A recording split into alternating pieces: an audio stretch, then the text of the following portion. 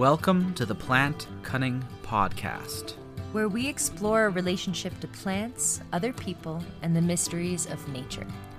Coming to you from the high Allegheny Plateau in central New York. We are your hosts, A.C. Stauble and Isaac Hill. Episode 20, Energetic Folk Herbalism, with Jim McDonald. In this episode, we speak with community herbalist and educator Jim McDonald about how he fell in love with plants, about herbal energetics, about using pool noodles to communicate complicated scientific concepts to students, the importance of using common plants, and how he and his students discovered new uses for New England aster. I hope you enjoy the episode. Welcome, Jim McDonald, to the Plant Cunning Podcast. How are you doing today? I'm doing good. How are you doing? Very, very well. Yeah, we're great. Bright and sunny. It's above freezing. So that's always nice. I mean, it's wonderful to have four seasons, but like part of that is that when it's winter and you get those warm winter days, you're like, yes, this is like the best kind of winter. Mm-hmm. Yeah. Totally. Well, yeah, I like winter, especially to like make me more excited about spring. Mm-hmm. Too. Yeah, I agree too. I think that I remember one time I was ordering like kava kava like a long time ago. And I was like, well, it's July. Do you normally wait until fall to harvest stuff around there? And there was this pause on the phone. And the person said, no, we don't need to do that here. And I was like, oh, yeah, right. You don't have winter. Totally. Yeah. Totally. So you're calling in from Michigan, right? Calling in from Southeast Michigan, kind of like just outside of the northwestern edge of the Detroit suburban sprawl. So there's Detroit, there's the inner suburbs and the outer suburbs. And like there's the only thing that separates me from being in the sprawl is two kind of largest state parks. And some dirt roads. So it's pretty nice out here, but still close enough to like a population of students, which makes it pretty helpful. Yeah. For sure. Yeah. So you're an herbalist and educator. Have you always been a plant person? Did you grow up around plants? I grew up in the suburbs in like the 80s. So honestly, like I was like many 80s suburb kids, you know, like there was like, let's see, I grew up closer to Lake St. Clair, which is between Lake Erie. It's still a pretty big lake, but it's not a great lake. So it's between Lake Erie and Lake Huron. And that whole area would have been a wetland, but it was paved over and made into kind of like a gritty sort of like endless collection of subdivisions. Oh, no. And so when I lived out there, just being a kid in that time, you kind of like roam pretty freely. And there were like the woods and the fields, you know, here or there. So we spent a lot of time in those places, but I would not say that I was like a super, you know, like really super naturey kid. You know, we used to go canoeing every year as a family. My parents weren't really outdoor people. Probably when I was really started to immerse myself in it was like when I was a teenage kid, and you know, we would be like, well, what are we gonna do? We could go here, we could go there. Like, oh, let's go to the woods and screw around in the woods. And we started hitting up a bunch of the state parks. And especially when I started dating the woman who's now my wife, we pretty much, you know, like a lot of our courtship was like going to this park and going to that park. And I got into plants a little bit later when I was into college, but, you know, we went from like hitting up all the state parks into like, you know, doing more vigorous hiking and backpacking and like long extended canoe trips. So that was really sort of like just being out in nature and, you know, kind of being in awe and inspired by it led me to suddenly finding, you know, that plants were really awesome. Yeah.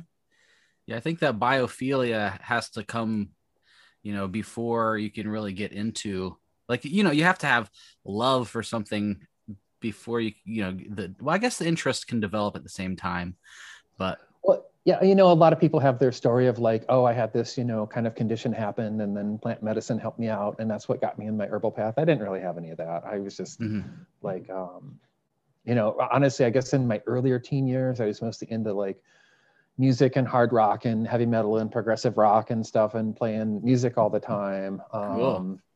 And, you know, when I was in college, I was sort of like, you know, quote unquote, career wise going in that direction. I worked at like big rock radio stations in Detroit. And I remember I was into herbs at that same time.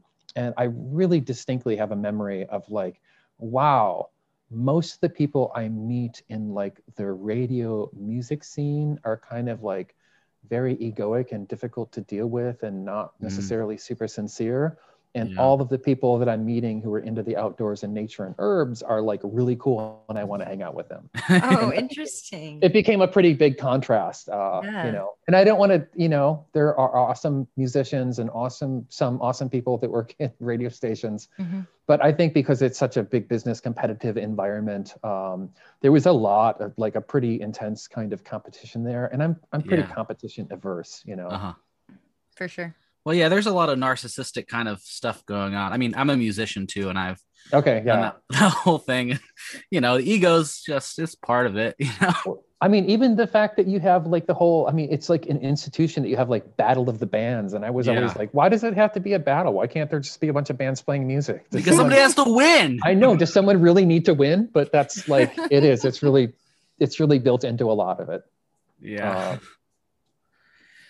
So did you have like herb teachers, or did you just go into this on your own? You know, like, I guess strictly speaking, I didn't really have herb teachers. I had herbalists who I ended up learning a lot from, but I didn't undergo like a formal course of study. I want to think, I would actually have to look on my website to find out when I first started getting into stuff, because I know I have it written down there, but I'm not super good with numbers. I was in college. I was living, I went to Michigan State University. I was living on a kind of old overgrown farm in a farmhouse in Okemos, which is just on the east side of East Lansing, where Michigan State University is. And we had like 30 acres, which is more land than I have now. And it was an overgrown farm. And so there was just stuff all over, and convergence of things happened, which is one of my roommates named Jason, who's a really super cool artist and metalsmith, left out a book on herbs on the counter, and because he's messy, and I started reading it. And a bunch of these plants grew in, you know, our yard, because we had this mix of like a field reclaiming into the woods, and woods that were like more deciduous, and woods that more coniferous, and a wetland area, and then a whole bunch of just disturbed farmland. And I would pass by the Beale Botanical Gardens at Michigan State University every day. And so I'd be like, oh, that's that plant that's growing by the barn, you know, and this little sign that says it's burdock, or like, oh, you know, I walked past that plant and it bit me, stinging nettles.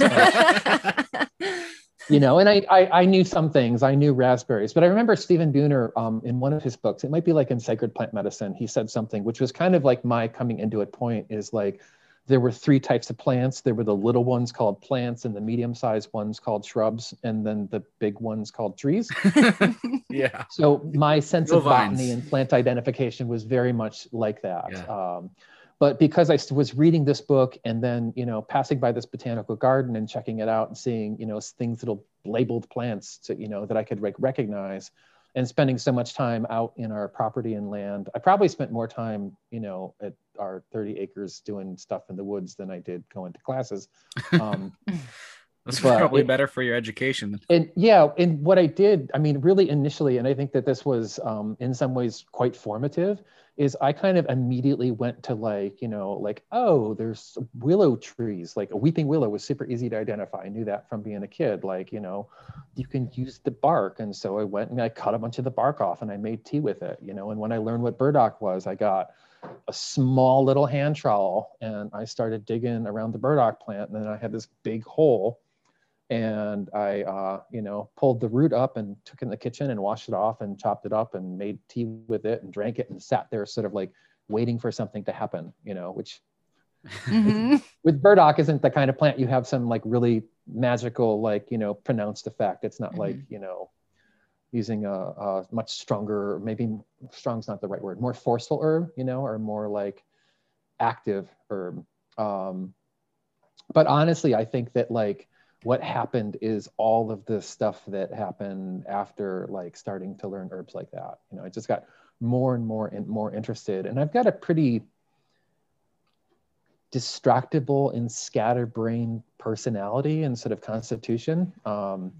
And nature and herbalism is like so endlessly interesting that it's been able to capture and hold my attention, you know, for like 25 or so many, you know, how many years afterwards. Yeah. So it sounds like plants are kind of a primary teacher for you. Like, yeah, they've been a primary teacher. And I think like the first herbalist that I met, I went down, I guess the first herbalist that people know of that I met, actually the first herbalist that I met was just a guy in Detroit named Gary Wantaja. I think that's how you say his name. I've known him for so many years, like easily 25 years. I don't know that I have his name down pat, but he's got a shop called Nature's Products, and he's been there since the 70s at least. And, you know, I would go in there and buy, you know, herbs by the ounce. And then, you know, Gary's a pretty like even keel, kind of like more introverted, observant guy. And, you know, I would go in there and sometimes he'd just, you know, fill up a bag of stuff for me and he'd make a couple comments. But after he saw that I was like really sincerely interested in this, you know, when I would go in there, I think I would lose maybe an hour, 2 hours. I would just hang and, you know, talk to him as much as I could. And so he was like the first like really plant connected herbalist that I got to know. And I still find him to be like an absolutely brilliant herbalist that nobody, you know, outside of the area knows about. And then I think maybe 3 years into it, I went down to the United Plant Savers Sanctuary, I met Paul Strauss, I met Matthew Wood, I met Rosemary Gladstar. And that was like the first kind of like herb community thing that I went to, and stayed in touch with Rosemary and Matt, you know, over the course of many years, and communicated with them. And, you know, both of them have made a significant impact on my learning and trajectory. And some of it is information wise. A lot of it with Rosemary is like, I've just kind of really inspired by her as a human being, that she's like so cooperative and so kind and so supportive to so many people. Yeah, it's incredible. Yeah, and Matt was also like that with me. Like I didn't at any point really formally study with Matt, but Matt saw that I was like seriously into it. And his attitude towards me from the get-go was like, oh, you're really into this? I'll do what I can to help you out. So he sent me like a draft copy of his traditions or his practice of traditional Western herbalism book, you know, like I think years before it came out. And it's actually a much bigger book than what was eventually published. And I just kept meeting a bunch of people who were like that as I started to go to different events and conferences and get to know people and eventually get to be known by people. I found that I was really lucky because most of the people that I met were really interested in being cooperative as opposed to competitive. Yeah. I'm super grateful for that, because I know that that's not everyone's experience. I have met people, you know, who, you know, were like, oh, my teacher was really hard on me. And I was like, well, why does like, I don't understand why that needs to happen. You know, I guess some people might prefer that. They might want to be more choleric and learn through challenge. But I think learning through like kindness is more my speed. Yeah. Well, I think there's this thing in our culture where like if you go to public school or most schools, you're like trained to learn from authority. You know what I mean? And so people have this kind of like guru mentality over like you have to have this teacher that dispenses their knowledge to you, and then you can learn. But I think this way that you've done it, of just following the interest and the pull of the plants, that's a really good way to learn deeply about something. And then also it seems like with Matthew Wood and Rosemary Gladstar, it's not like they were your peers necessarily, but they weren't like teachers either, like kind of in between like a mentor and a peer relationship. Yeah, they were like occasional mentors, you know, like with Matt's stuff, you know, he gave me this draft text and I poured over it, but I didn't have like a ton of back and forth interaction with it. You know, honestly, like puzzled over it for quite a long time. And I was like, I don't know if I really jive with that.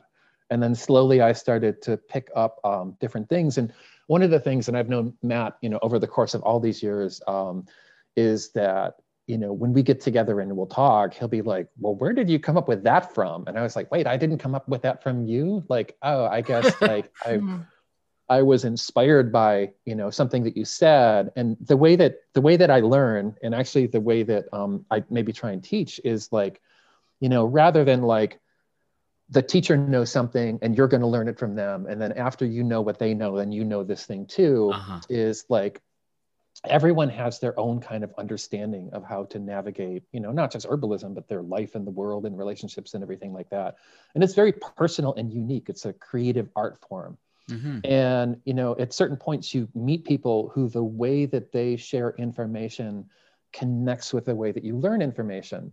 And from that, it doesn't mean that you're going to end up being like, oh, so they said this and I think that they're right because I agree with them. And so I think this too. It's like, oh, they said this and that really gets me thinking. That inspires my thinking process. Yeah. Then my thinking process takes me off in a direction, and it may line up a lot with what they think. It may line up a little with what they think, or it might diverge from what they think. And more like a catalyst. Yeah, it is. It's a catalyst thing. And it's a way that like, I mean, I don't know. I'm not like a person. I know that there are traditions and there are people who learn best by like, oh, there's a long tradition of this and it works like this and there's a reason and that's why you do it like this. And I'm just not one of those people, And so what I have to do is actually, what I think I have to do is I have to sort of like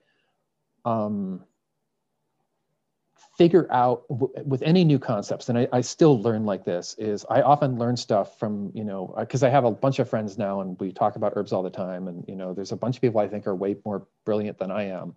And so they say something and I was like, I don't get that.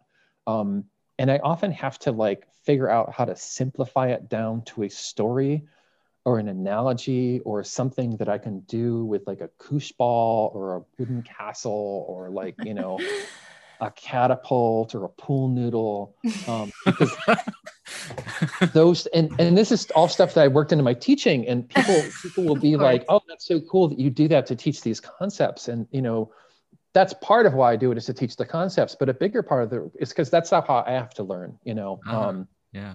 I've been around herbalists teaching about like GABAergic versus dopaminergic versus serotonergic herbs for so many times. And I've tried to learn it so many times. And honestly, I don't think like that at all. Right. Yeah. But when I talk, to people about the herbs that they use and how they use them, and you take away those terms, it's like, oh, I use it for those indications too. Oh, I use it for those indications too. I use it for those indications too. So sometimes I think like, there may be concepts that can be explained in, the terminology that we would use today, more of a physiological or pathophysiological model that you can understand that way, or you can understand it in a different, more sort of like extrapolative, qualitative manner. And they're the same concepts. So that's, I know that a lot of people will talk about me, and a lot of people will use the word like, they'll maybe compare me to other herbalists, and I was like, oh gosh, that's a tough comparison. Or they'll say that I'm a clinical herbalist, and I really just think I'm a folk herbalist. My understanding of herbs is a folk understanding of herbs. I really struggle with complicated language, and if I can't sort of like simplify it down to something that makes like a kind of common, actually, if I can't simplify it down to something that I can explain to someone who doesn't know much about herbs at all and have them be like, oh, I get it. I have a hard time getting it myself. Yeah. I think of you as a folk herbalist that also has a really strong balance of scientific knowledge. So it's interesting to hear you talk about how it takes a pool noodle for you to sometimes understand these concepts and, to explain them. So that's really interesting. Yeah, I know that a lot of people and that live outside of Michigan, I've taught at a whole bunch of different conferences and stuff. And at conferences, I never have like all of this stuff. But here it's like I've got little bike horns and koosh balls and pool noodles, and like they're integral. Like occasionally I'll do like a whole weekend where I'm teaching on energetics, and I give the people a list, and they're like, I need 3 donuts. Like, you need 3 donuts. I'm like, yes, they have to be like plain cake donuts. They can't have icing in them, because I want to use them to explain tissue states. And, it's easier for me. Like, I can pass around those 3 donuts and people will get it. And that, the prop or the silly toy ends up being something that carries the understanding with it. Right. Yeah. So rather than someone, listens to what I say and they take a whole bunch of notes and they're like, oh, okay, I've got that down and I'm going to go back and read through my notes and study it. Like, I feel successful when someone stops taking notes and they're like, oh yeah, the donuts, right? Like the one donut was soaked in water overnight and the other donut was dried out in the oven overnight. And that's like dryness and dampness. Oh, cool. All right. I have these big, garden shears that I like to use to explain like tension and spasm. And that's always fun, especially for people in the front row. A little scary, maybe. Yeah, because there's, like we've all been in lockdown in, such a way that in-person classes and distance has had to increase. But it's often been that there were people in the front row and I'm wildly snapping, garden shears together and people are leaning back. So they're sort of frightened. And I'm like, this is what I love in classes. Right? Gotta have an element of danger. Yeah. Yeah, an element of danger. And I mean, I don't want to become a teacher, and I know this can happen to all different kinds of teacher, where ultimately, because I'm teaching a lot of the same information over and over and over and over. I have a course that I do every year, and I have certain classes that I do every year. And it can get repetitive. And so I want to think about how to make this fun for me too. And so sometimes I think like, what can I get away with? Like, what's the most ridiculous thing that I can do? And not just to do something ridiculous, but to do something ridiculous that is a teaching story or a teaching, like little skit or something, and pull it off and have it work. And, it sticks in people's memories together. So how did you first get into teaching? I got nagged into it by people. I had no inclination to teach at all. And I was working at this place called Upland Hills Ecological Awareness Center.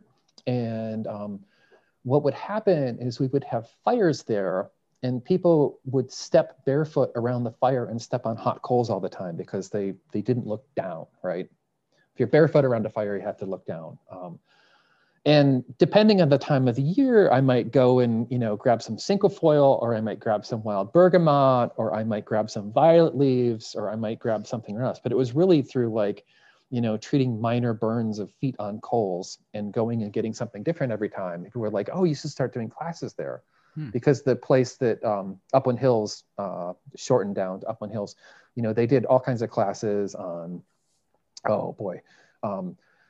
renewable energy and tracking skills and like sort of traditional skills type stuff and naturalist programs. And so it was like a really good place. And after getting nagged for a while, I was like, okay, yeah, I guess I can do like an herb walk. An herb walk sounds easy. And the first class that I taught there was like a 7-hour herb walk. Wow. 20 pages of handouts, and we just went out and we walked around. And honestly, it really took me like maybe another 10 years before I was like, I could probably do like 2 or 3 hour classes and people might like those too. Not just 7 hours. Right.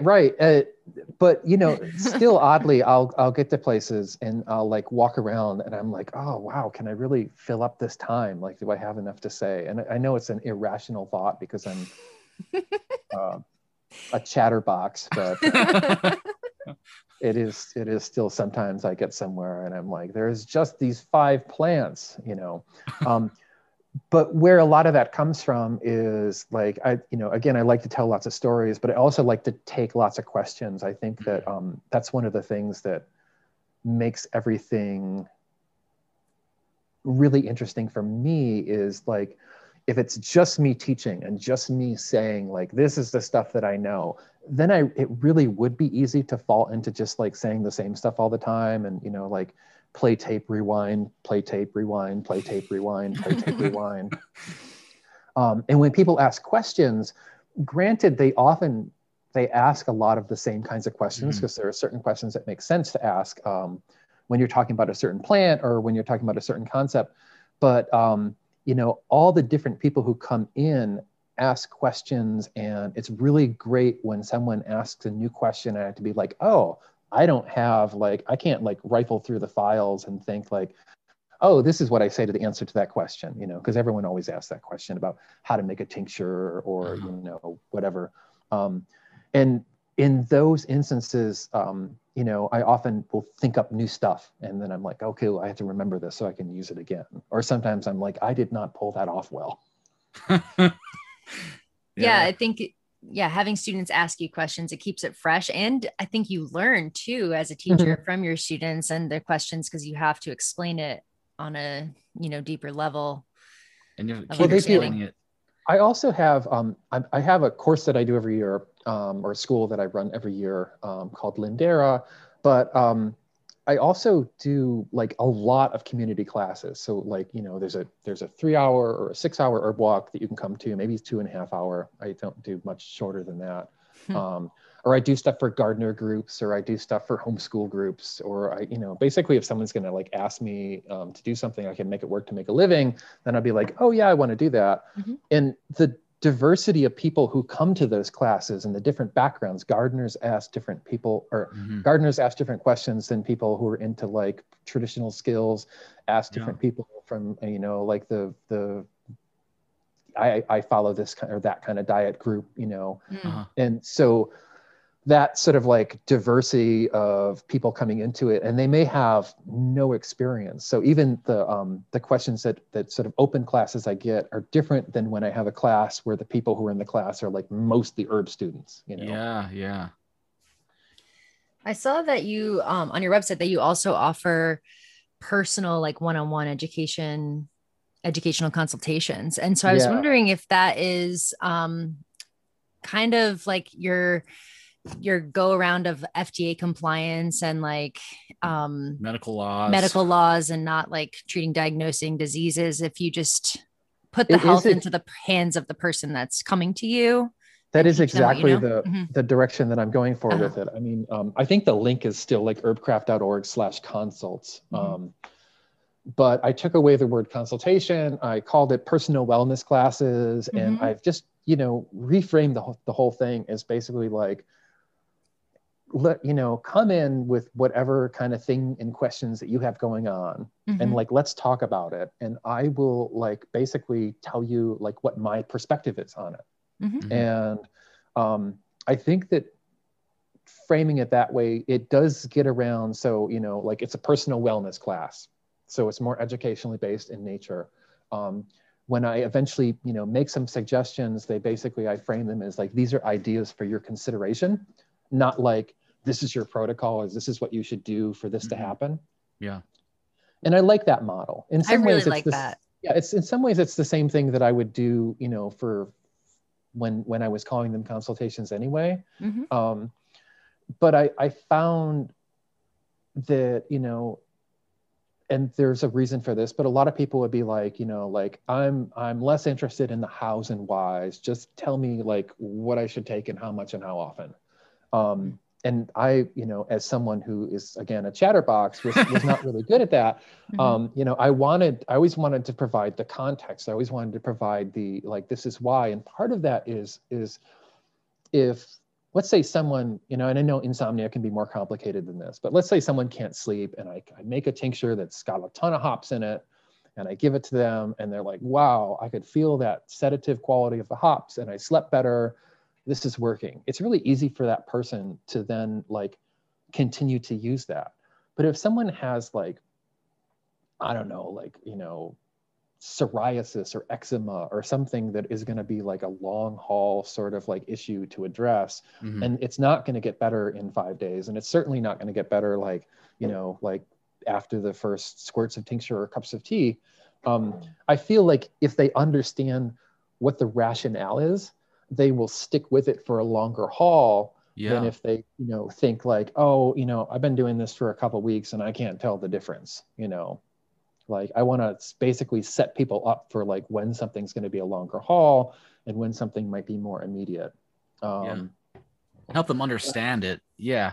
Like Yeah, to do the best I can. And also like, I think for anyone who's working, trying to like establish their practice and everything, there's like what I consider like my really good clinical herbalist friends, and they can say things like, oh, you know, expect to see results from this in so many days or so many weeks and blah blah blah. And I've just never been good at that. I've always been like, it depends. I don't know. It depends on how consistent you are with it. It depends on how, you know, established your condition is. It depends on like other lifestyle factors. Yeah, your like, diet.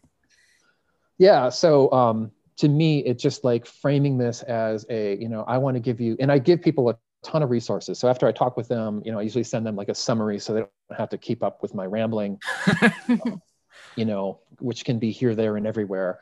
A summary of like, you know, so these are the sort of like foundational nutritional and dietary and lifestyle things that you would, you know, I would think would be important. And then maybe here's like 2 or 3 herbal things to do. And not like 100 herbal things or just 1 herbal things, but like, you know, a tea to drink. And I also like to tell people up front, I think it should be on my page that like, you know, I tell people to drink tea because I know that a lot of herbalists will see people and, you know, their clients will be like, well, do I have to drink the tea? And it's like, yeah, kind of. I mean, it's sort of our thing where herbalist tea is, you know, important. Yeah. So, you know, trying to provide a lot of information. Now that all being said, like I've always been, consultations are things that I often do. They're not things that I do full time because I teach, I learn, I wildcraft, I make tinctures, and I do all of this stuff. And to keep my distractible self engaged and not to burn out on one of them. I've always, you know, done everything kind of. Probably the thing that I do the most is teaching, but all of those things play in to what I'm doing. So I've never had like a crazy busy practice. I've been asked a couple times, like, you know, how many people do you see in a week? And it's like, oh, you know, some weeks like 2 or 3, some weeks nobody. You know, it depends. It's one of the things that you do. Partially because I'm out of town, partially because, you know, I'm doing something else or I'm working on some other project, partially because like I don't want to get burned out by something.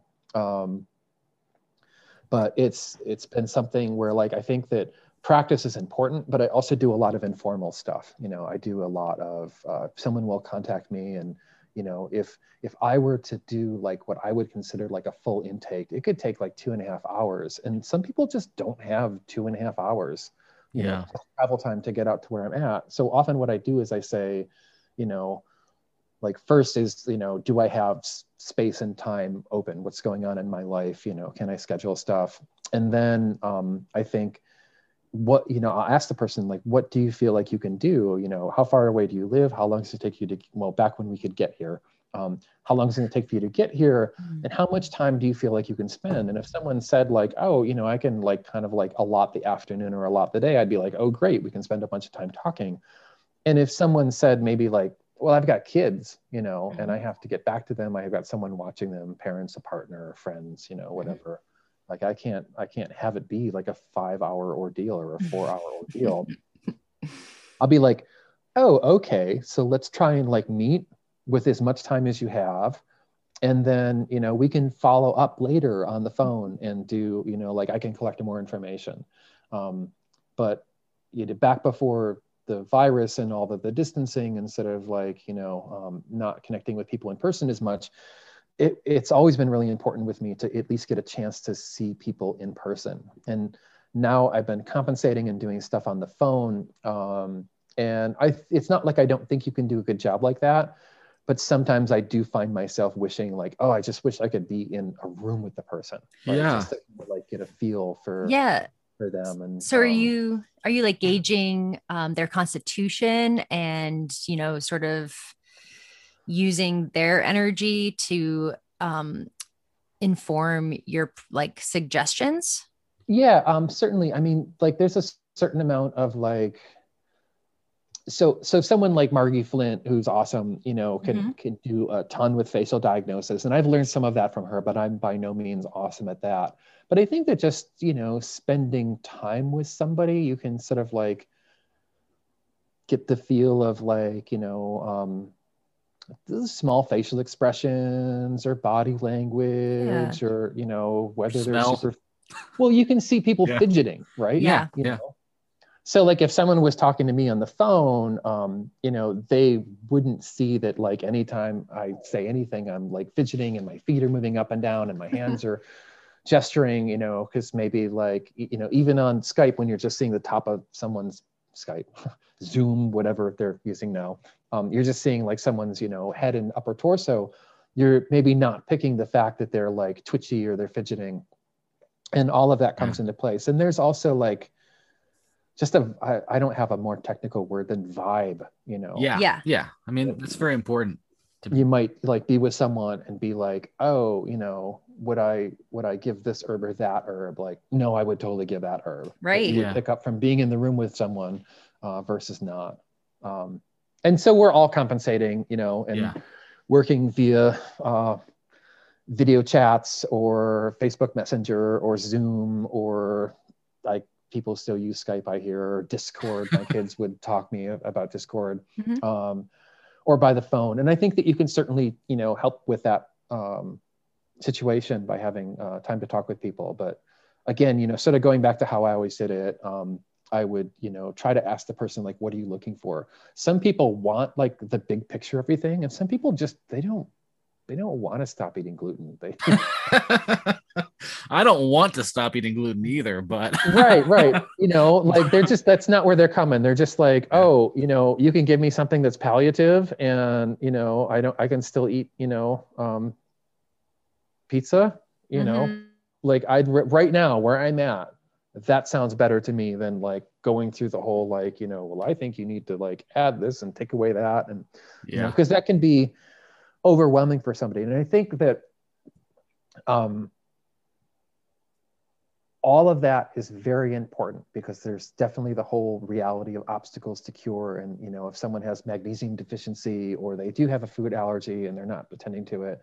But I don't necessarily feel like that always needs to be the place that we start.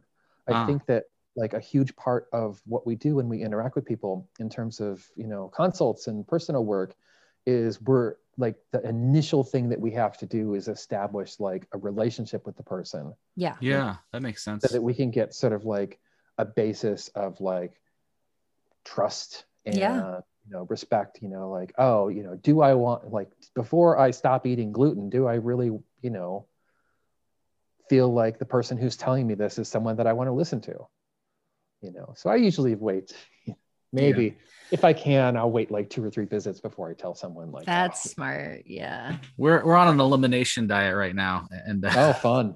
Yeah. It's fun. How long have you been doing it for? 60 days. 60 days. Yeah. She's taking Tammy Sweet's A&P class online. So that's I've noticed that the length of time has like shifted and changed a lot since I first learned about them. Like it was initially, everyone was saying 2 weeks, and then it was like, you know, 2 to 3 weeks, and 3 to 4 weeks, and 4 to 6 weeks. Now it's 2 months. Well, yeah, I think Paul Bergner does 40 days, and Tammy Sweet suggested doing it for a little bit longer. Cause I mean, if you think about, like, I've had 34 years of eating dairy, gluten. And so, like, is 4 weeks really going to make that much of a difference? Like, as far as, well, healing the gut. Yeah. Right. So, we're doing it. It's winter. It's a good time for us. Cause it's not as busy, that, you know, we can actually spend time like cooking roots and you're locked inside. Yeah. Totally. So, Jim, one of the first places that I heard about you actually was an energetics class that you're doing on like Facebook, like, I don't know how many years ago. But that seems to be like a crucial part of your whole thing, is like the energetics. So for folks who aren't like aware of what energetics are, which in my opinion ties everything together. Yeah. What is it? I think so too. So I would describe across many different cultures. Well, I guess it depends on where you live. So if you live in Portland, and I've taught in Portland for a long time, energetics is like, oh, like the spiritual energetic quality of the herbs. And that's not largely what most people mean when they talk about energetics, right? Right. We would be talking about qualities that have been used in Islamic and Greek and Chinese and Ayurvedic and lots of different indigenous medicines all across the planet. I would actually generally say that this is most traditional systems of medicine work on energetics. And we looked at these qualitative patterns that we generally called hot and cold and damp and dry, right? So hot and cold doesn't have to do with like your temperature. It's not like, my temperature is higher, I'm hot, my temperature is lower than average, I'm cold. It more has to do with like a tendency towards increased reactivity or decreased reactivity. Mm-hmm. Dryness would be like not enough fluid in tissues. Dampness would be, too much fluid in tissues. And then through Matthew Wood, I learned to include tension, relatively like how much resistance to, the flow of energy in the body, often through like muscular tension, but also through mental tension that you have, and laxity. So how much like tissue laxity do you have? And learning that from that draft book of Matthew Wood's that I mentioned earlier, that became sort of the model that I used. And I kind of largely went back, and one of the ways that maybe the way that I apply this is a little bit different from Matt, is Matt often does this through primarily through tissue states. Mm-hmm. And I sort of like started going back more into Greek herbalism because I learned through this amazing, magical Tom Bombadil-like herbalist named Christopher Headley, who lived in London. He passed a few years ago, about the humoral temperaments. And, they also had hot, cold, and damp and dry, intense and lax. And this goes back to Greek medicine, which goes back to Egyptian medicine. Right, yeah. And largely what I do is kind of like big picture. I look at them and I look at people's like sort of constitutional dispositions, right? Everyone has a certain sort of constitutional disposition or a temperament or a dosha or whatever you call it in Chinese medicine. I'm not super familiar with that, right? They talk about the elements. And those are their sort of like set base inclinations. And in Greek medicine, they would say that everyone had their unique temperament, their unique set of hot and cold and dry and damp and tension and laxity. Well, they wouldn't have said tension and laxity. And they were healthiest when they were at their unique mix. And that would be called a state of eucrasia, right? But that often what people were dominant in, they would go into excesses of, and often what people had less of, they would go into deficiencies of, and that would throw him into imbalance, what they called dyscrasia. So eucrasia basically means you're in your temperament. Dyscrasia means you're out of temperament, or you're in a state of distemperament. And that the goal of medicine was to keep shifting people back from their dyscrasia imbalanced state back into their eucrasia balanced state. And that didn't mean like that if you're balanced, you're right in the middle of hot and cold and you're right in the middle of damp and dry, right? Because a certain person might be more constitutionally dry, they might be more constitutionally damp, and you want to get them to what I like to call their sweet spot, and not to like where you think they should be. Like everyone shouldn't be medium, It's not like if everyone is medium, then everyone is healthy. Some people who have a more damp constitution are healthy with a damper constitution. Some people who have a hotter constitution are hotter with a hot constitution. But we want to keep that in check and not let their hot constitution get hotter and hotter and hotter and hotter and hotter. Or have their dry constitution, like take over, and they're not thinking about nourishing it with, oils and fluids. Well, does it work the other way too? So like somebody who has a hotter constitution, if they get too cold, do you like, is it easier for them to get too cold? A question like that is a great question, but it goes into a lot of like, okay, let's look at like what you mean in the specifics of it like that. Right. So more often I find that people who have a dominance of something tend to go into that. And here's a pattern. It's a physiological one, but like a dispositional one that maybe illustrates the point. is there is a temperament called, and I know I'm going from energetics into temperament, but they're sort of mixed up for me. There's a temperament in Western herbalism called choleric, right? Some people say choleric, that's fine, it's just not pronounced right. So the choleric temperament, you can say that, it's okay. But there's not a book called Love in the Time of Cholera, right? Well, I mean, maybe there is. Just... Yeah, right. Someone's saying that. So if you're a more choleric person, maybe the easiest way to think about that is you're sort of more like that type A personality, right? You sort of like thrive on going and doing and being challenged, and that's like your motivation. And when you're stressed out, or when there's opposition to, say, like something that you're doing, your tendency is to kind of be like, oh, well, I'm going to rise to the occasion and beat that obstacle, because that's sort of like where you're energetically and temperamentally coming at it from. But if your thing that is challenging you is overexertion, and you respond to like overexertion by playing to your strengths, like my strength is that I'm good at overcoming obstacles, and you try to like do more to do that, that's a great example of like a hot or excess energetic in someone's disposition sort of aggravating them, and they're wanting to respond to challenges of it by doing more hot stuff, right? Going into an excess state to overcome it. When it might make more sense, and this is like not something that comes intuitively to dominant choleric people, is be like, oh, I've been doing so much and I'm starting to get tired. I should really take a break and rest, and like not engage, you know, the thing, or try and defeat the thing, or try to overcome the thing. Yeah. So, but going back to more pure energetics, I got into it learning from Matthew Wood. I started applying it more constitutionally, and then if I need to, so often if I meet with someone, I'll try to get a sense of like how they're presenting, right?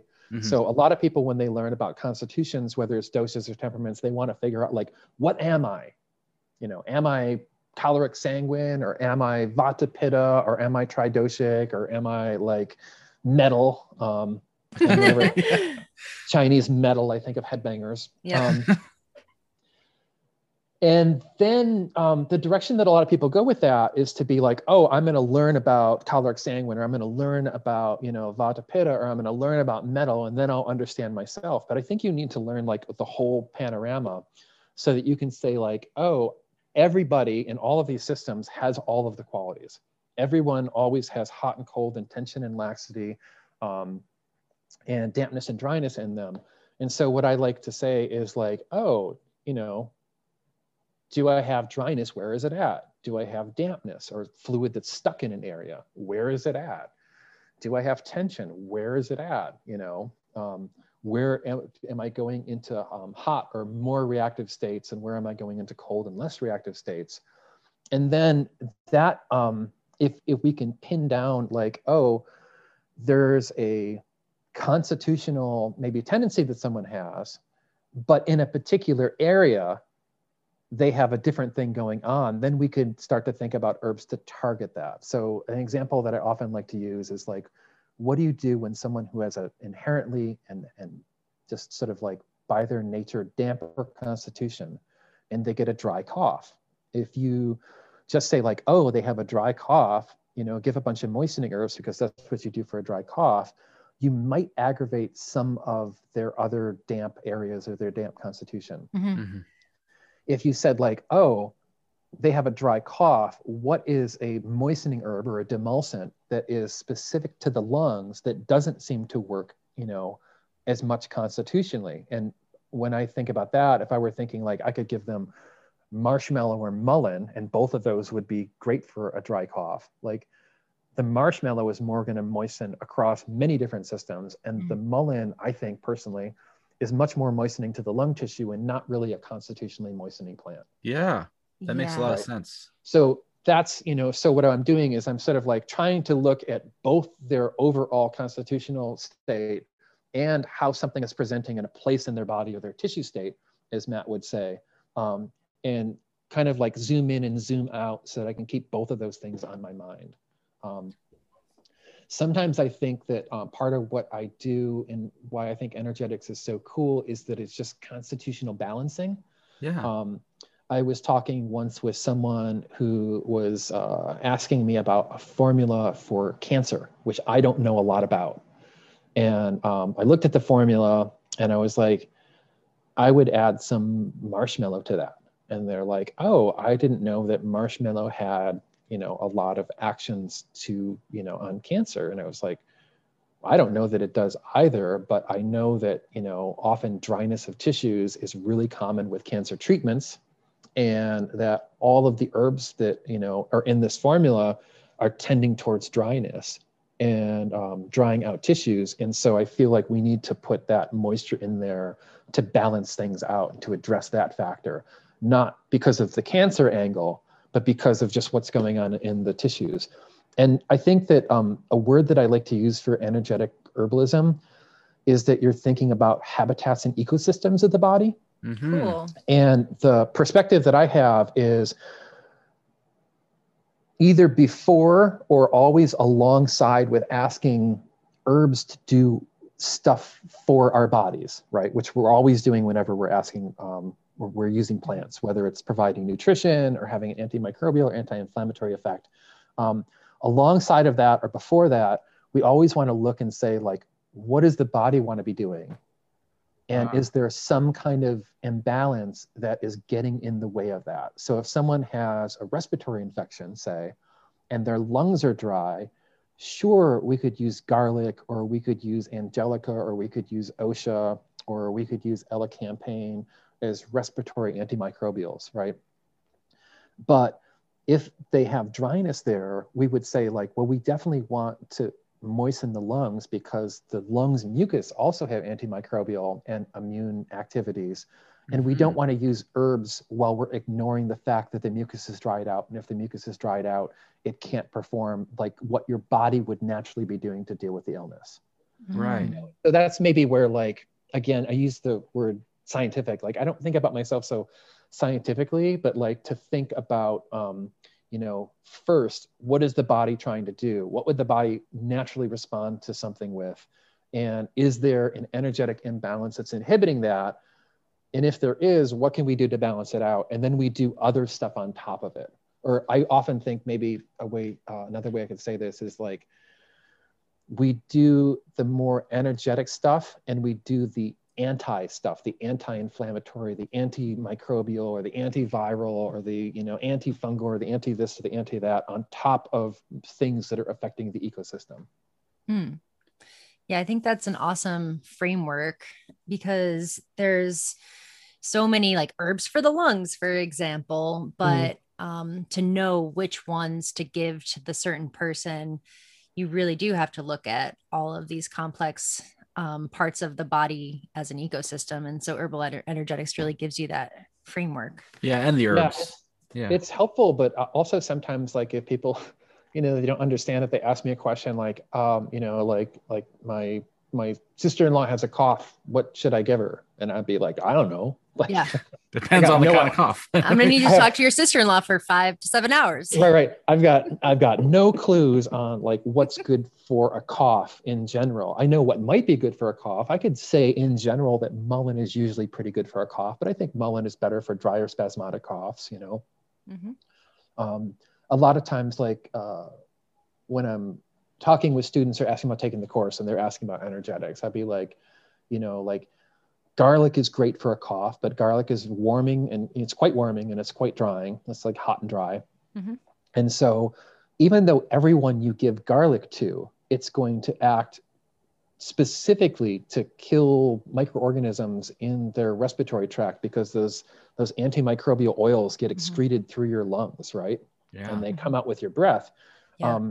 If your cough is drier, while the garlic is fighting the infections, it'll be aggravating the tissues. That's true. And maybe either there's something we could do to offset that, like mix honey into your garlic to add a moistening quality to it, and to take some of the heat away and some of the dryness and temper it a little bit through formulation.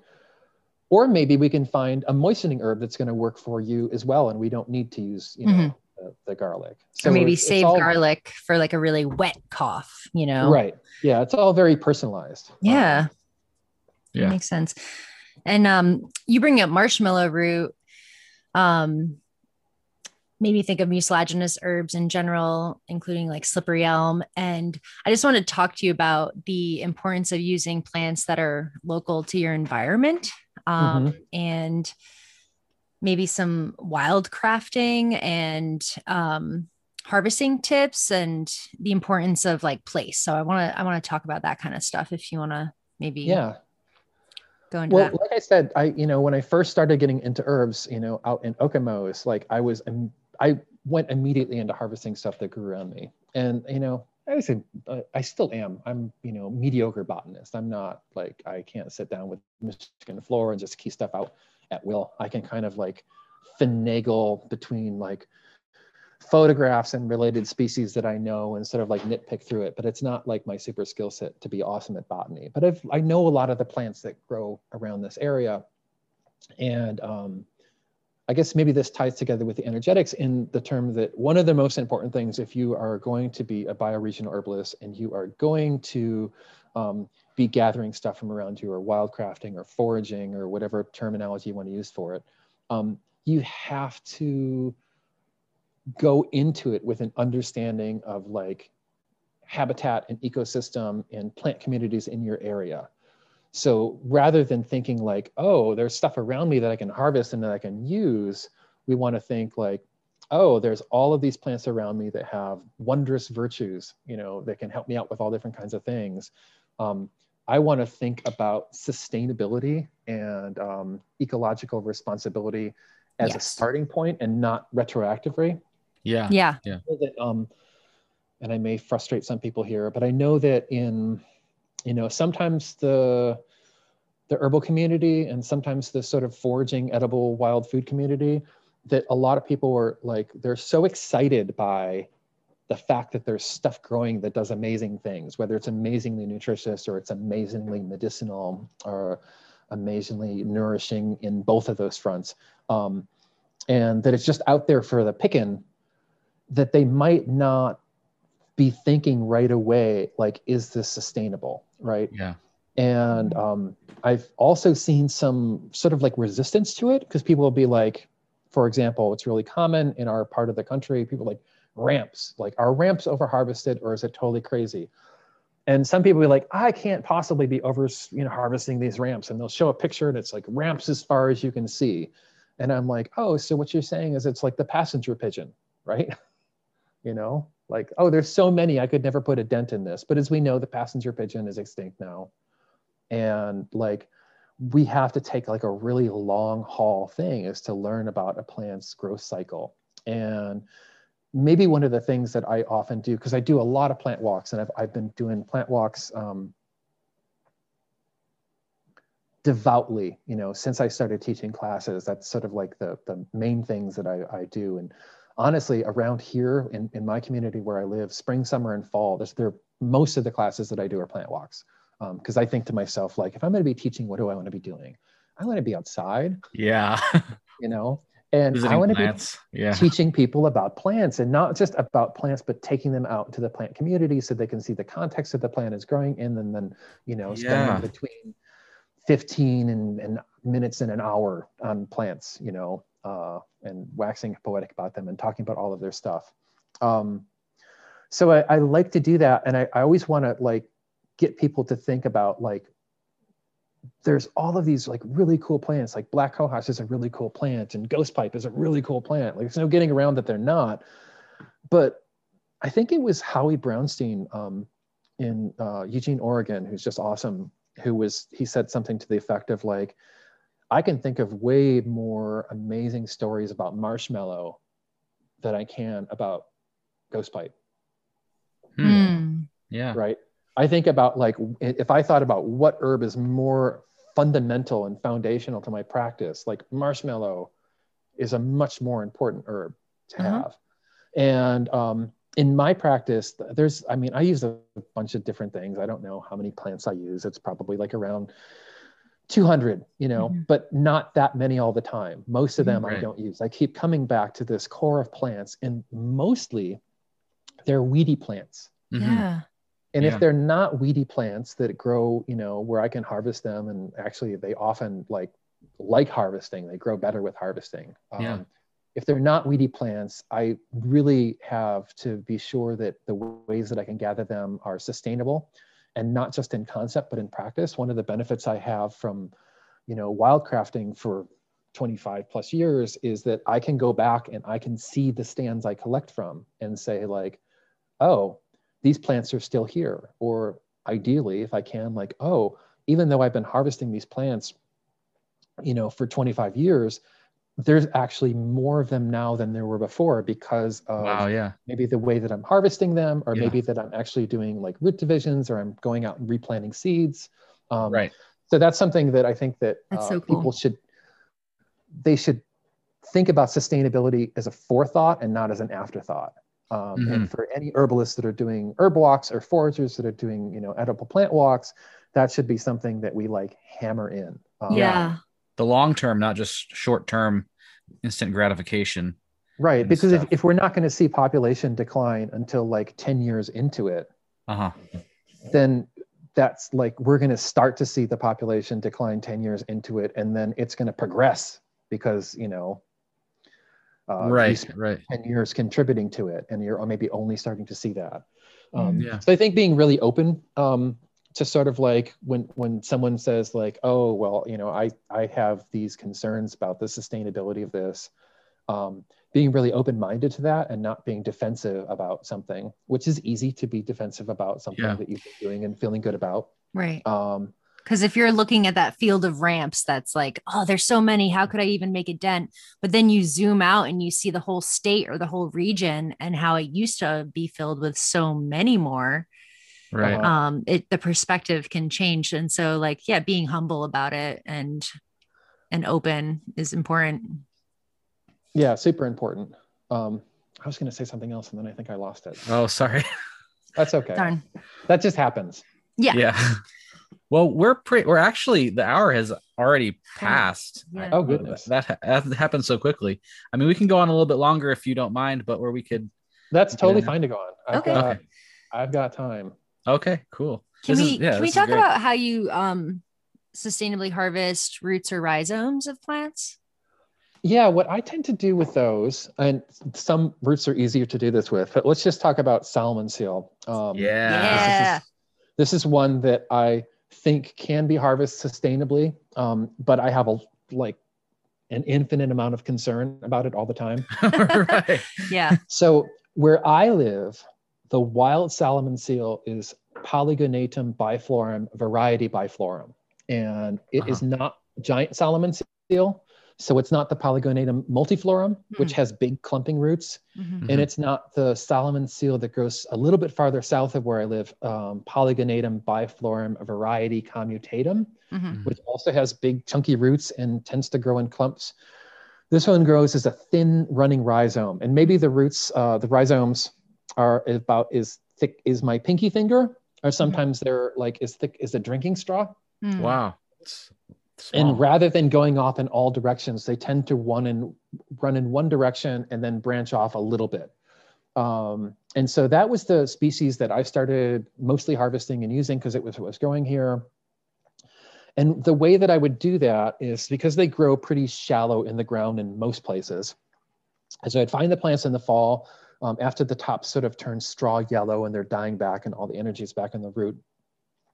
I would feel around where the stem connects to the root in the ground, hoping it's not too heavy clay soil. And then usually you can feel on one side of the stem, the sprout for next year's growth if you're gathering in the fall. So you want to go to the other side then and feel around. And the rhizome is like, I want to say to the botanists out there, yes, I am using root and rhizome interchangeably. Sorry. They're all roots. As I said, I'm a mediocre botanist. I'm using just sloppy language, bear with me.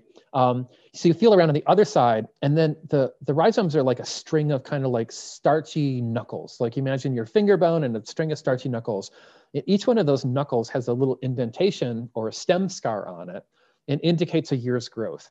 And I've seen like the plant maybe grows like a quarter to a half inch in a year. And I've seen it grow maybe like an inch in a year. And again, the thickness can vary. And so what I would do is I would count back a few years, maybe give it about an inch or two, maybe usually like 2 inches. And then I would cut the rhizome and then pull up the back end of the plant. I'm gesturing with my hands as I'm saying this. Right. Visualize here. I pulled the back end of the rhizome as far as I could until it either breaks off or rots out a little bit. And by doing that, what I noticed is that it will continue growing as if there was no disturbance. And you could say like, oh, I do something similar, but I dig up the plant and I break off the back end and then I replant the crown. And you could do that, but if you do that, like you're replanting the rhizome, but all of those actual roots that were spread out in the ground, you know, are now going to be all like pulled out of the ground and then clumped back up into the ground, and they're not going to be spread out anymore. And there's just more impact. I've seen that there's more impact harvesting it like this. And what I started to notice is that over years harvesting salmon seal like that, I would start to see more plants in the area, because where I had broken that root, it would end up sending up another shoot, and then you would have 2 stems coming from the plant. Cool. And then those 2 stems would produce more flowers and then more berries, and there were more berries falling on the ground.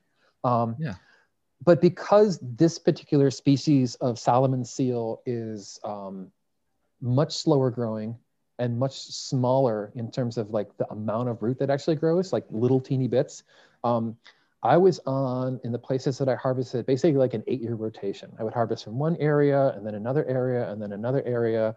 And after 8 years, I would go back and harvest the same area again, because it took that long for the roots to grow back. If I were to go back in like 2 or 3 years, it might have only grown like another, you know, like inch or 2. And that's not enough to harvest again.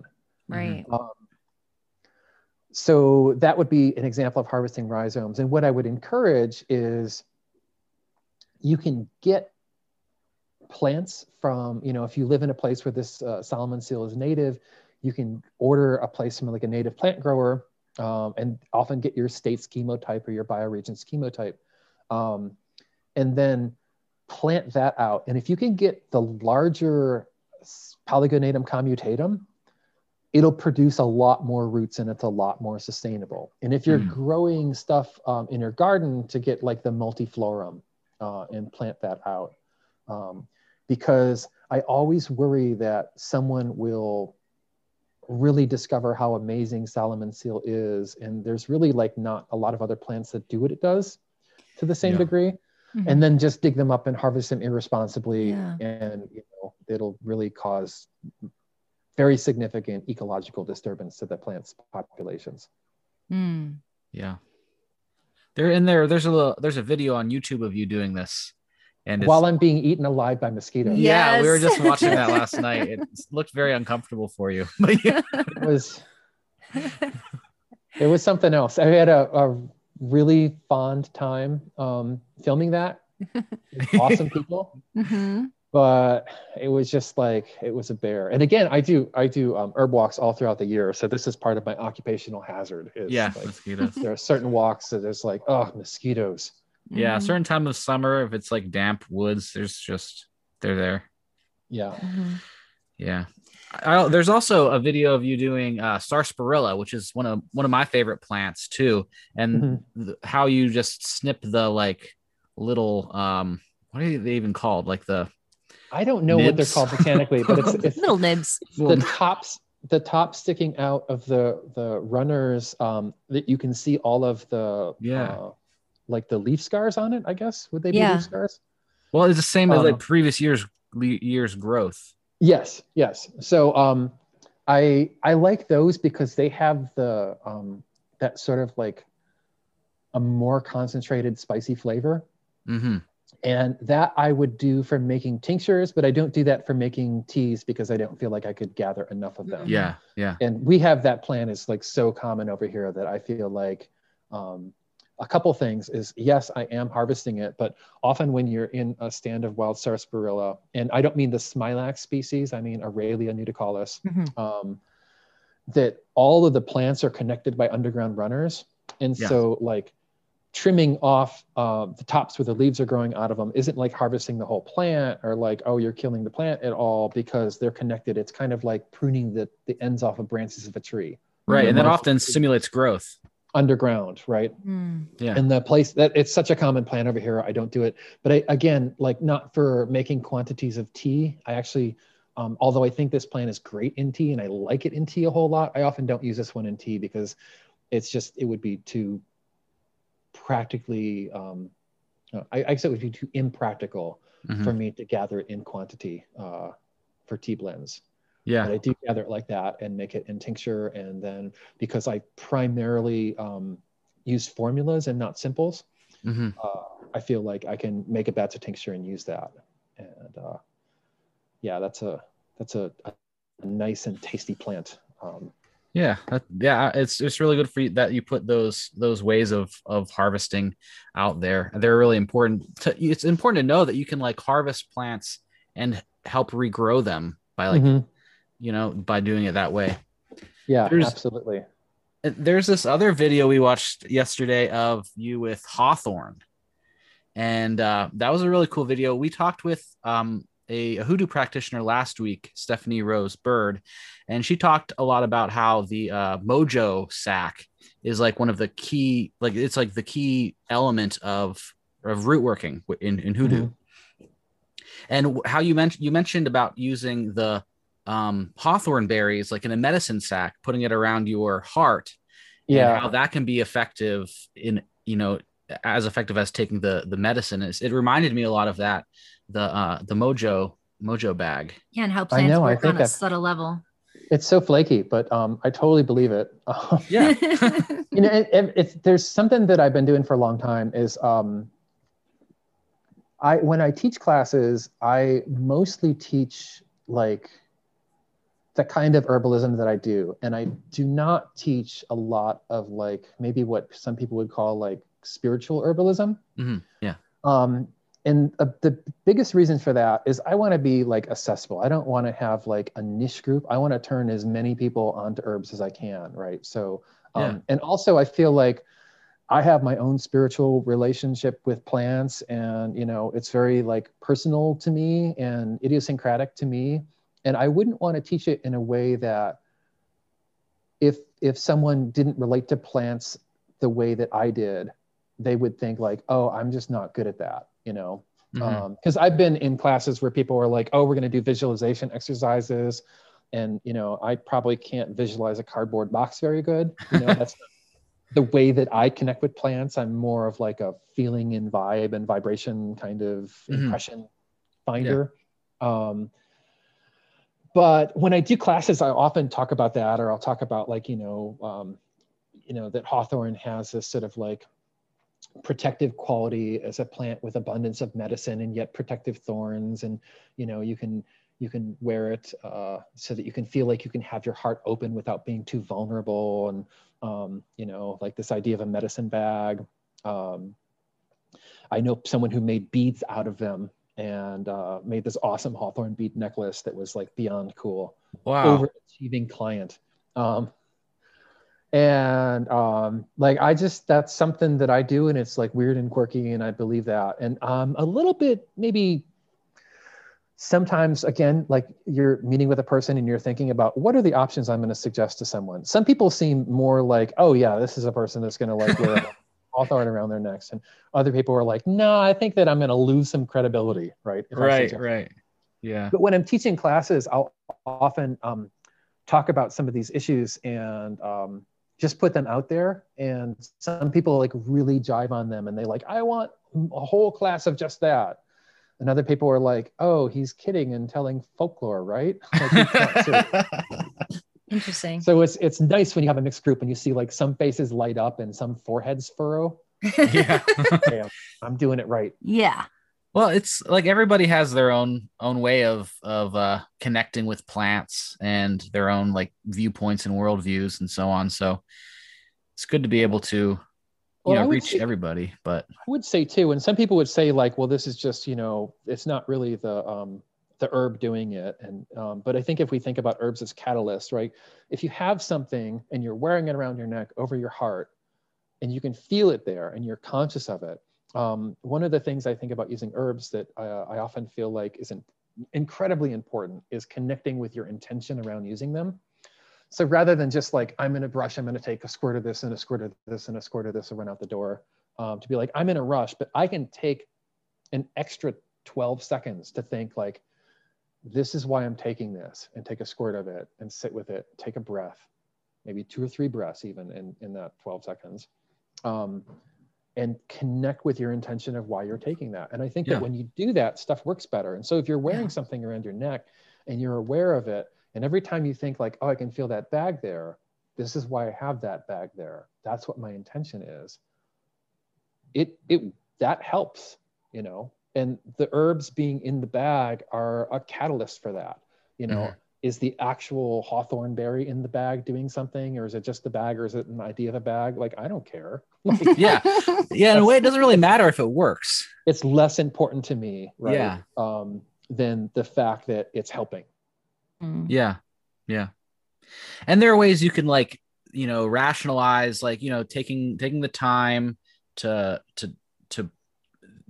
think about your intention. You're like getting out of that fight or flight mode. You're like letting your subconscious accept the intention better, and that might make your body, like the parts that you're not conscious of, accept the medicine better, you know. But there's if it works, it doesn't really matter what the schematic is, what the why it works to a certain degree. But so before we wrap up, I just have one more plant specific question about New England aster. Oh, yay. Yeah, New England aster. We talked to Dana O'Driscoll, who studied with you. I listened to it, yes. Oh, really? Cool. Oh, for sure. Yeah, she said that it really helped her asthma, and I've used it in that way as well since then, and also found it effective for my asthma. So I was just wondering how you came to New England aster, and like, how did you learn about these aspects of it? It was just basically curiosity. So I like to say that I don't know as much about plants as I wonder about plants. And I love the word wonder. Yeah. Because it both means like open-ended inquiry, right? To wonder about something. And it's also like a state of wonder, basically like a state of awe. And I think that having both of those things going on and being an active way that you learn about plants is really helpful. My wife and I were going out to like the Michigan Renaissance Festival, and as we were walking through the parking lots, mowed grass, and you know, like a ton of people and a ton of cars, we saw this little trail going off, and there was a bunch of meadow plants and then a little pond back there. And we walked back there and we sat by the pond, and it was pretty. And you know, I looked around, and there was like maybe 5 different species of aster growing. Like at the time, they were Aster genus. Now they're Symphyiotrichum genus. Or maybe I just didn't know that they had changed to Symphyiotrichum at the time. That's totally a possibility. And I was like, wow, I don't know how to use any Aster genus plants. Like I know Aster family plants, like there's a whole bunch of them, but I don't know how to use any Aster genus plants. I have to like, and there's a whole bunch growing around me. I had to go and look that up. And I went home and I looked it up in the books that I had at the time, and I just didn't really find anything. There is a short entry on heartleaf aster in William Cook's Physiomedical Dispensatory. There is a short entry on some asters in King's American Dispensatory that I was able to find by looking at online stuff. But it seemed like nobody was using them, right? If you look at ethnobotanies, you can find some uses of the native asters. But what I started doing is like, oh, I just have to go around and know that they're not poisonous. So I walked around and whenever I passed by an aster, I'd crush up the flowers and smell it and taste it. And when I got to the New England aster, it was so purple, so intensely purple. And I squeezed it and it was sticky and kind of resinous and quite aromatic. And I was like, okay, if it's aromatic, it's got medicinal qualities. I think we can just there's something going on. it. If it's got resins and essential oils, it's got a lot of virtues to it. And so I like ate some flowers and sat there and waited to see what happened. And then I was just kind of like, looking up at the clouds. And I had another job at the time. I was on my lunch break and I totally needed to get back to work, but I'm like, I'm not in a rush. And so I initially thought like, oh, this is going to be nervine. And I think it's in Cook's dispensatory. He talks about aster cordifolia, so the heartleaf aster having like a nervine quality. And I made some tincture out of it. And when I took the tincture, rather than having a primarily nervous system effect, it had this like immediate and significant respiratory relaxant effect. And I was like, oh, wow, I could feel that right away. And so, you know, I had made up a bunch of tincture and, you know, I started trying it for myself. And when people had respiratory tension, I started using it for them. And basically the indications that I found for it that seemed to hold through is just general respiratory tension that is not like spasm like you'd use lobelia for, but like a quivery sort of like reactive, like I could go into a coughing, you know, Gotcha. at any point in time. I feel like at any point in time, if I were to cough once, I would cough a bunch more. And then if I stopped coughing, I would always be right at the verge of coughing again. Right. So that sort of like quivery just under the cough threshold tension seems to carry through all the juices. Coughing between changing environmental things. So like going from warm to cold or cold to warm. So like house to outside the house, kind of instigating it.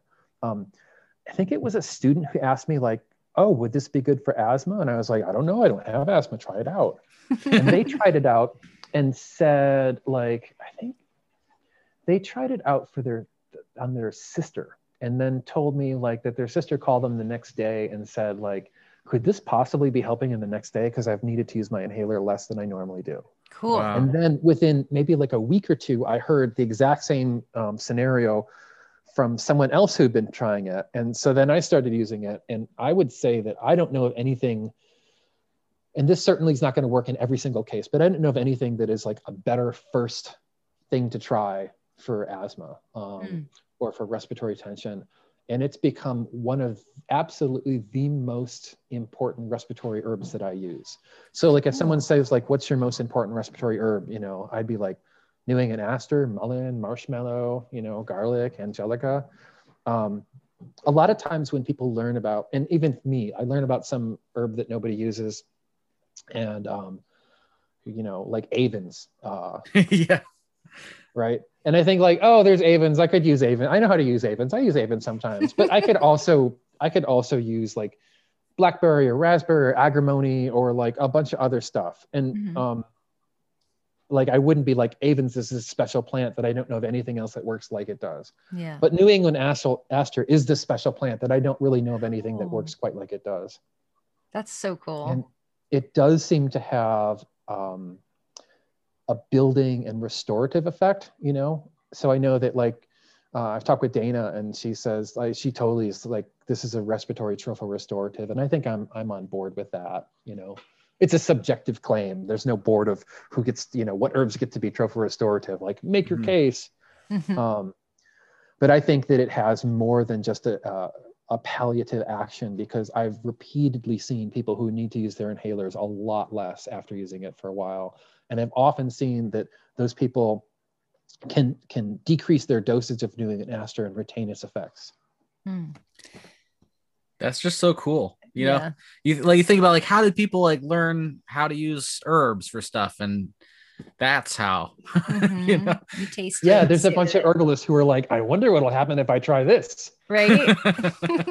And you know, I know that there's also a bunch of people who are like, oh no, the plants guide us. And I don't know that there was no conscious voice where the New England aster is like, taste me, you know. You're like, you're beautiful. And yeah, that happens. But you. I was just curious. I Yeah. was just like, I wondered about it, and I let that wonder lead me. One of the things that I like to think is that, you know, we learn about herbs through our intellect and through our imagination and through being inspired, right? And the intellect is like, oh, you know, my burn is hot and dry. This aloe is cold and moist. This aloe would probably feel good on my burn, you know? Or like, my ulcer is like damp and weepy. I bet an astringent would help to dry it up and make it less swollen and inflamed and weepy. So that's like using your intellect. And, you know, your being inspired would be like, oh, I should use plantain for this, right? Yeah. Mm-hmm. And not because I know I need to use something that's mildly astringent and mildly emulsient that has a drawing action and has allantoin in it. You're just like, I should use plantain here. Like it strikes you.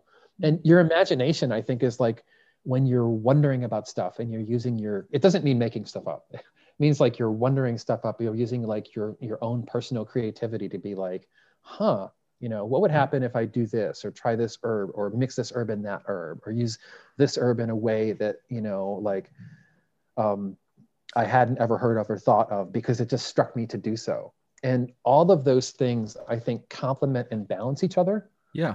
Because some people are maybe like too rigidly intellectual, you know, Right. that they won't try stuff if they can't rationalize why it would work.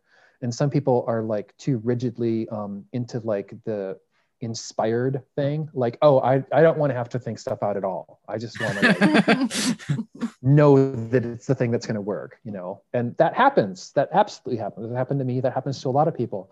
But I don't think that's a solid basis, you know? Right. And then I think Right. like, the creativity is what makes herbalism an art. It's what makes it a form of creative expression. And what makes it so fulfilling in a lot of ways is because we all express that, you know, we all come up with our own formulas for the same condition that are different and unique and express not just a therapeutic rationale, but a flavor of the herbalist who created it. Yeah, that makes a lot of sense. And I mean, also everyone has their own temperaments and so on. Like some people are more intellectual, some people are more imaginative, some people can hear the voices of plants, some people can see plant spirits, and some people can't. I can't. Mm-hmm. You know, I feel like I'm a lot more like you, like more intuitive, like vibes kind of thing. I never hear any plants speak to me, but like by using my intellect, by spending time with the plants, by tasting them. Experimenting. Yeah. Isaac, it's Aster. Did you hear something? Yeah, I gotta shorten the breath here. Yeah. But we're I think we're at an hour and a half now, so we should probably let you get on with your day. Mm-hmm. This has been if you leave it up to me, we'll just keep bantering. Yeah. That would be fun. We'll have to just have you on again sometime if you're open to it. I would be happy to. Awesome. Cool. Well, I guess we'll say goodbye for now. And thank you so much, Jim, for chatting with us and being on the podcast. Yeah, farewell, friends. And I just have to do one thing because I have to be practical. Oh, Yeah. My website. Right. Right. I was just. Yeah, you're right. I have two. So there's herbcraft.org, Uh-huh. and that's where there's a bunch of writing and a bunch of free stuff. But I also have online classes and herb walks at herbcraft.podia.com. Uh-huh. Okay. So herbcraft is HERBCRAFT, and then Podia is PODIA.com. So herbcraft.podia.com. And the stuff that's on there are from classes and walks that I did. There's a whole bunch of stuff up there now. And well created with the help of my awesome wife, Stephanie, who is just the greatest. That's great. And we'll put those up in the show notes. Oh, yay. Thank you. Yeah, Yeah. absolutely. So Good. It reminds me of like, I would teach at conferences and like, I'd get done with my class and someone's like, you never like said what your name was or like what your website, anything to promote yourself. And I'm like, oh, I know I'm not good at that. Yeah. well, thank you for doing that. I would have asked you. Yeah. Okay. That's But- good. Yeah. It's important for people to have the information. Like you are a great teacher, and I think Oh, a lot of thank you. people, would be interested in studying with you. And it's that one of the blessings of everything being online, which there are a lot of problems with it, but is you can study with people who might live halfway across the world, Yeah. Farther away for sure. but you won't have the same plants, I guess. Yeah. Not the same plants, but one of the things I think as someone who's very into energetics is like the concepts carry over. So you Right. may not have staghorn sumac where you live, but you probably have a sour astringent somewhere where you live, Yeah. that is going to be cooling and drying and toning. I think that's just so important. Understanding the framework, then you can fit the pieces into that, Mhm. and yeah, use what's around you. So you are teaching this year still? Yeah, I'm going to Awesome. be doing all my classes are going to be outdoors with people spread out and me talking really loud, which means my voice will be raspy all year long. You get a megaphone. Well, it's like there was a weekend that I taught last year, with people spread out at 6 feet. It's like I have to talk really loud. If it's windy, I have to talk really loud. Oh my gosh, if there's aspens around or cottonwoods, it's like I really got to be screaming. And then I found so scratchy, and I had this like irritable cough from my scratchy throat that I was like, I don't feel like I can go and see anybody because I'm like, everyone's gonna think you right, have everyone's gonna think I'm virus. Sick. Like Right. So I stuck close to home and took lots of demulcents. Yeah, that's good. Good. Okay, well, thank you, Jim, so much. Have a great day. Yeah, back at you. All right. Stay well, everyone. Thanks.